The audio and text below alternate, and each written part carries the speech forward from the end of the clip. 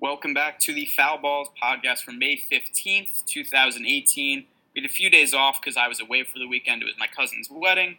It was at the beach in the Hamptons. The weather was shitty, but had a good time anyway. So for the slate tomorrow, we have 14 games. What's going to make it a little tricky right now is there's a couple of just really crappy weather spots. I'll just list them off real quick before we start. We've got the Yankees at Nationals, which is showing like a 50% chance of thunderstorms right now. We have White Sox at Pirates, which is showing like a 60% chance of thunderstorms prior to the game and then supposed to get better as the night goes on. We've got Phillies at Orioles, which has like a 75% chance of thunderstorms throughout the night. That seems like the highest chance of a game being postponed tomorrow. And then we have Blue Jays at Mets, which is also about a 50% chance of thunderstorms right now. So we have to keep that in mind, check on the weather tomorrow. It does make the slate pretty difficult to figure out right now. 4 pitchers priced over 10,000. I'm just going to say I do really like the price on Syndergaard at 10,800. He's been a little bit underwhelming this year, especially from a fantasy perspective because he's not working deep into games. But 10,800, if the weather clears up, I think that's a really good spot for Syndergaard. Is he also your favorite pitcher of the expensive guys, Matt? Yeah, I don't feel that great about him. I think he's the least bad of bad choices. The pitching prices are kind of ugly for this slate. Like Garrett Cole, way too expensive. Zach Greinke is probably too expensive. Maybe if the roof's closed and the Brewers are sitting Ryan Braun again, he's out on Monday. Maybe Greinke could be worth using. But yeah, of these guys, Syndergaard I think is the best play. The Blue Jays have a good offense, even though it hasn't looked like it this year. But I feel pretty confident about that because they do have Josh Donaldson back. They were missing some of their guys for different parts of the season. They didn't have Teoscar Hernandez right off the bat. Curtis Granderson's been out a bit recently, but he's back now. So against a righty, that makes it a bit harder of a matchup. Even with all of that, though, I think the price is a little too low for Syndergaard. So I think he's a better play than Alex Wood. I would say both of them are kind of fringy, but I have more interest in Syndergaard and just a little bit of interest in Alex Wood. How do you feel about him? Yeah, so here's the deal with Alex Wood. He's 10,000. Overall, he's been really good this year. We need him to score 20 fantasy points to hit value, which he's only done in 3 of his, let's see, how many starts he made this year? 8 or 9? So yeah, he's made 8 starts this year. He's only scored over 20 fantasy points in 3 of them. I think he's probably more likely to regress than get better as the year goes on. So he has pitched well to start the season, as I said. But still, the velocity's down from where it was at the beginning of last year, which is a concern.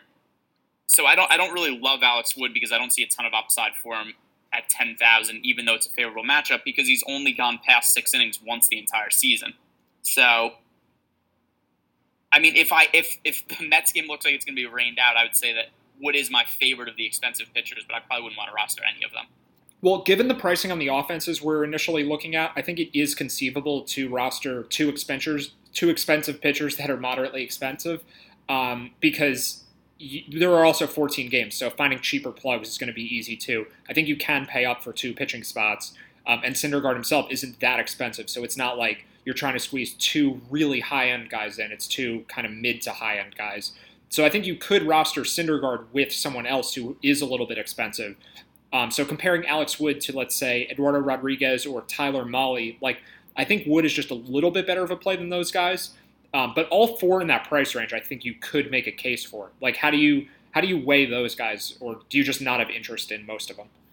I don't like most of them. I think that Eduardo Rodriguez, he's had some good starts this year, except he's ridiculously high variance to the point that it seems that matchups haven't really even impacted his point output that much. He's actually in some of his best games in tough matchups. His best start of the entire season was probably last time out in New York against the Yankees, and his worst start was home against the Royals.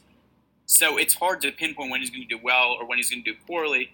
This is kind of a mediocre matchup. The A's are probably going to be worse this year against lefties than they are against righties, except there's still the issue of the price tag for him at 9,200. It's more than I want to pay for him.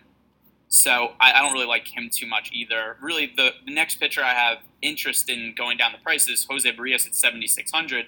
And it's really just a hope of a return to form for him because he hasn't pitched well recently, but he pitched really well at the start of the year. Obviously a really highly regarded prospect. And we've kind of seen this from him before. We've seen stretches where he pitches really, really well and stretches where he pitches really, really poorly. So when he's priced down to 7,600, the Cardinals' offense has not really been particularly great this year. So I like the upside for Berrios at 7,600, but also think that there's enough variance in him that I wouldn't want to have a ton of exposure to him. Yeah, I think Berrios is worth using, but I'm definitely scared by his recent performance. Like, he has four total strikeouts in his last three starts. So it's not like he's gotten unlucky with balls in play, things like that. I mean, maybe there's some of that too, but he is just not getting strikeouts. So I actually maybe prefer Jack Flaherty in the same game. He's more of an unknown, but he has really good numbers in AAA this year. He's been pretty decent in his two starts. The swinging strike rate is pretty high, and he was kind of decent last year too. About the same price as Berrios. So I think that they're risky picks for different reasons. Berrios because of his recent form, and Flaherty because he's more of an unknown. But I think both guys are worth having some of. I'm not quite sure, though, which one of those guys I think is more worth the risk, because both definitely are a big risk.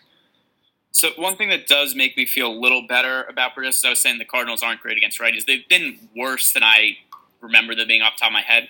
The Cardinals 25th in the league, 82 WRC plus against righties, and a 27% strikeout rate is one of the highest in the league. So, never mind. I don't know why it just sorts that. For some reason, it sorted to only third baseman for me. You're just looking at Matt Carpenter and Jed Jorko's stats? Carpenter's been bad this year. So the Cardinals against righties, here they are. 94 WRC plus and a 23% strikeout rate. That makes more sense. So still high strikeout rate and slightly below average WRC plus. So it's a good matchup for Berrios.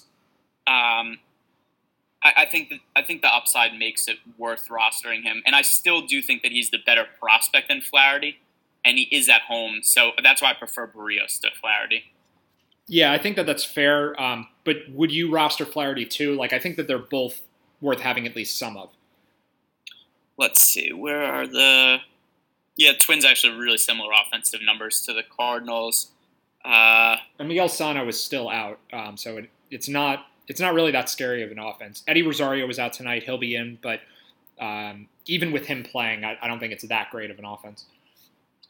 One thing that always does give me a little bit of pause in looking at a National League pitcher's numbers is when they go on the road for an American League game. It's always hard to figure out how much we should adjust, like what we'd think their peripheral stats and the ERA should be, especially their strikeout rate, having to face a DH instead of a pitcher.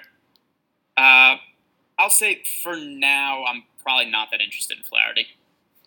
All right, so who else do we have? Because there were a lot of other cheap pitchers that we mentioned before we started. I'm not sure if there were too many of them I really have any interest at all, though, in using. You had mentioned Pivetta.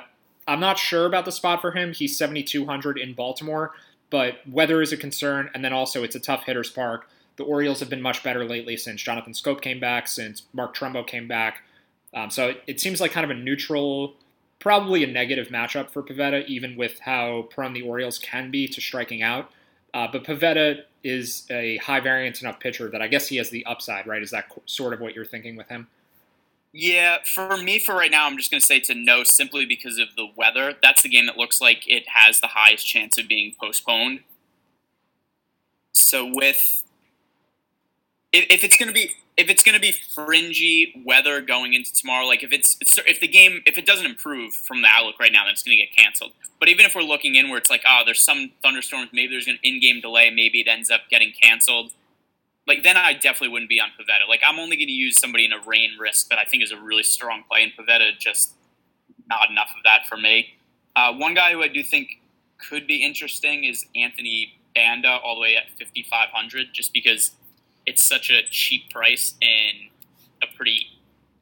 I'd say a fairly easy matchup against the Royals and a favorable pitcher's park. I think, look at Banda's numbers. He had a high ERA last year, but then he had better peripheral stats. He had 5.96 ERA, 3.24 FIP, 4.81 xFIP. I mean, I think that he's probably more likely to hit value than not just because he's so cheap. Probably my preferred, if everything breaks right, my favorite pitching combination is going to be Syndergaard Berrios. Which cheap guys do you like? Yeah, I don't really like too much of any of them. It's really hard to say. It's a lot of very fair pricing, but I think the guys with upside are Berrios, Flaherty, and then I think you can roster Syndergaard I don't know, maybe one of these guys gets a favorable lineup situation where like maybe Posey doesn't play against Tyler Mahle, or someone sitting against Alex Wood, or someone sitting against Eduardo Rodriguez. So I think it's just kind of a wait and see for me, because Syndergaard is the only one I really feel strongly about. All right, so let's jump into the offenses then. Keeping in mind that we probably are going to like a lot of cheaper pitchers, it kind of means we have almost infinite amount of money to spend up for offense. The offense that I do like a good amount is Arizona at home against Jhoulys Chacin. Chacin has not been good this year at all. And in addition to that, the Diamondbacks have been playing a lot of the home games with the roof open. So when the roof is open, the Chase Field becomes a much stronger hitter's park. That was the case before, and probably even more of the case now versus the expectations when the roof is closed, because it's probably going to be a little bit more neutral due to the humidor effect. But Jhoulys Chacin this year, 4.0 ERA, 4.84 FIP, 5.29 xFIP. He's almost walking as many guys as he's striking out. I think that Arizona is probably my favorite offensive spot for the slate tomorrow. Would you agree with that? And what other offenses do you like? I think they're close, and depending on weather, they could be my favorite spot. But first, one thing that we don't always, well, I don't think we've ever really considered this. The roof isn't just some stagnant thing where it's either open or closed for the whole game. Yesterday, the Diamondbacks decided to open the roof after the fourth inning. So I guess with that being a possibility, we can't really put too much stock into whether the roof is open or not, because it does seem like it's at least possible that if the weather changes outside, they might just change the roof conditions, or if the Diamondbacks are losing in the game, maybe they open the roof after the fact, and if they have the lead, maybe they close it. I don't know if that's something they've actually done, but for what it's worth, yesterday they were losing and they opened the roof up, I guess, to try to come back in the game. So maybe that's something that we just can't really account for. But Chacin is definitely bad. I think it's definitely a good spot for the Diamondbacks. I have no problem with them. It's just a matter of, do I like the Phillies more than them against Andrew Cashner? Obviously, weather is a concern in Baltimore, but if the game plays, it's a favorable hitting environment. The wind is expected to be blowing out to right field. Right now, it looks like 10 or 12 miles an hour, and it should be hot there. So it's good hitting conditions as long as the game plays. Cashner's really bad, and the Phillies are actually priced down from where they've been recently. Rhys Hoskins was around 5K for a while. He's now down to 4,400. Most of the team is just kind of around 4,000, so it's a pretty cheap stack. So I think that they're comparable to the Diamondbacks, and we'll just kind of need to see about the weather for which one is the better pick. And then the other offense that I think is worth paying up for is the Indians. So how do you balance those three teams?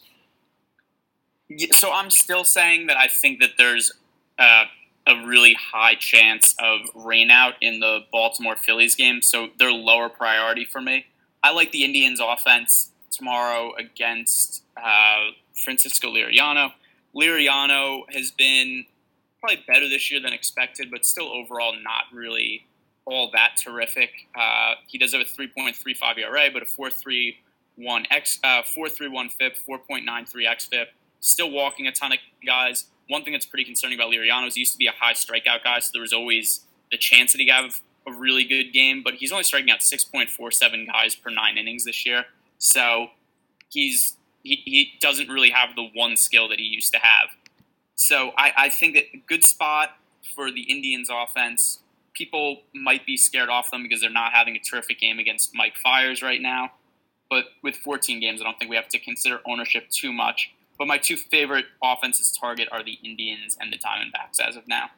Yeah, so if the Orioles game gets rained out, those are definitely my two favorite also. But the Phillies would be another team in the mix if that game plays. And then the other side of the Indians game, I mean, the Tigers' offense is really bad, but Josh Tomlin is also really bad. And the Tigers are just insanely cheap. So if you wanted to use two expensive pitchers, maybe something changes for someone else besides Syndergaard where it makes more sense to pay up at pitching, then I think the Tigers are a really good source of cheap bats because of the guys healthy, John Hicks is their most expensive player at $3,400. Victor Martinez is $3,100. He'd be a good value play. It's kind of hard to pinpoint who would actually be worth using because we don't know the lineup, and most of these guys are awful. But let's say Nick Castellanos is back tomorrow, which I think he might be actually, then the stack becomes a little more viable. But as far as plugs, I think some guys batting towards the top of the Detroit lineup could be good plays, kind of to supplement the Indians, the Phillies, and the Diamondbacks. There are a lot of other games on this slate, but I don't really have much interest in any of the other ones. Is there anywhere else you're looking? Not really right now.